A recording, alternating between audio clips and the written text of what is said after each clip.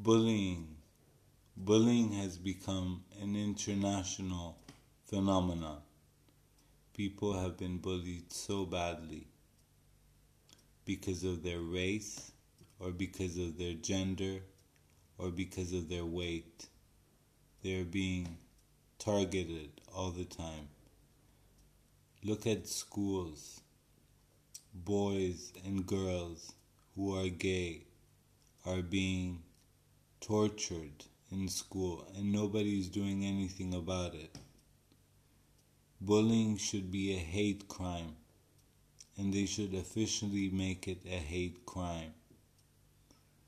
So it's really important to know that bullying somebody can really change the other person's life. There are so many teenagers that have committed suicide because of being bullied. This is not a joke. Bullying should end now. Should stop enjoying torturing other people because it's not helpful.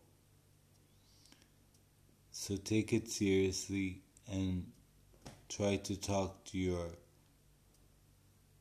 government about it. Write a letter. Speak to your principal. Even in colleges, there are bullies. Everywhere there are bullies, but you should stand up for yourself and do the right thing. Tell the right person, do the right thing. That's it for now, and we'll be back after the break.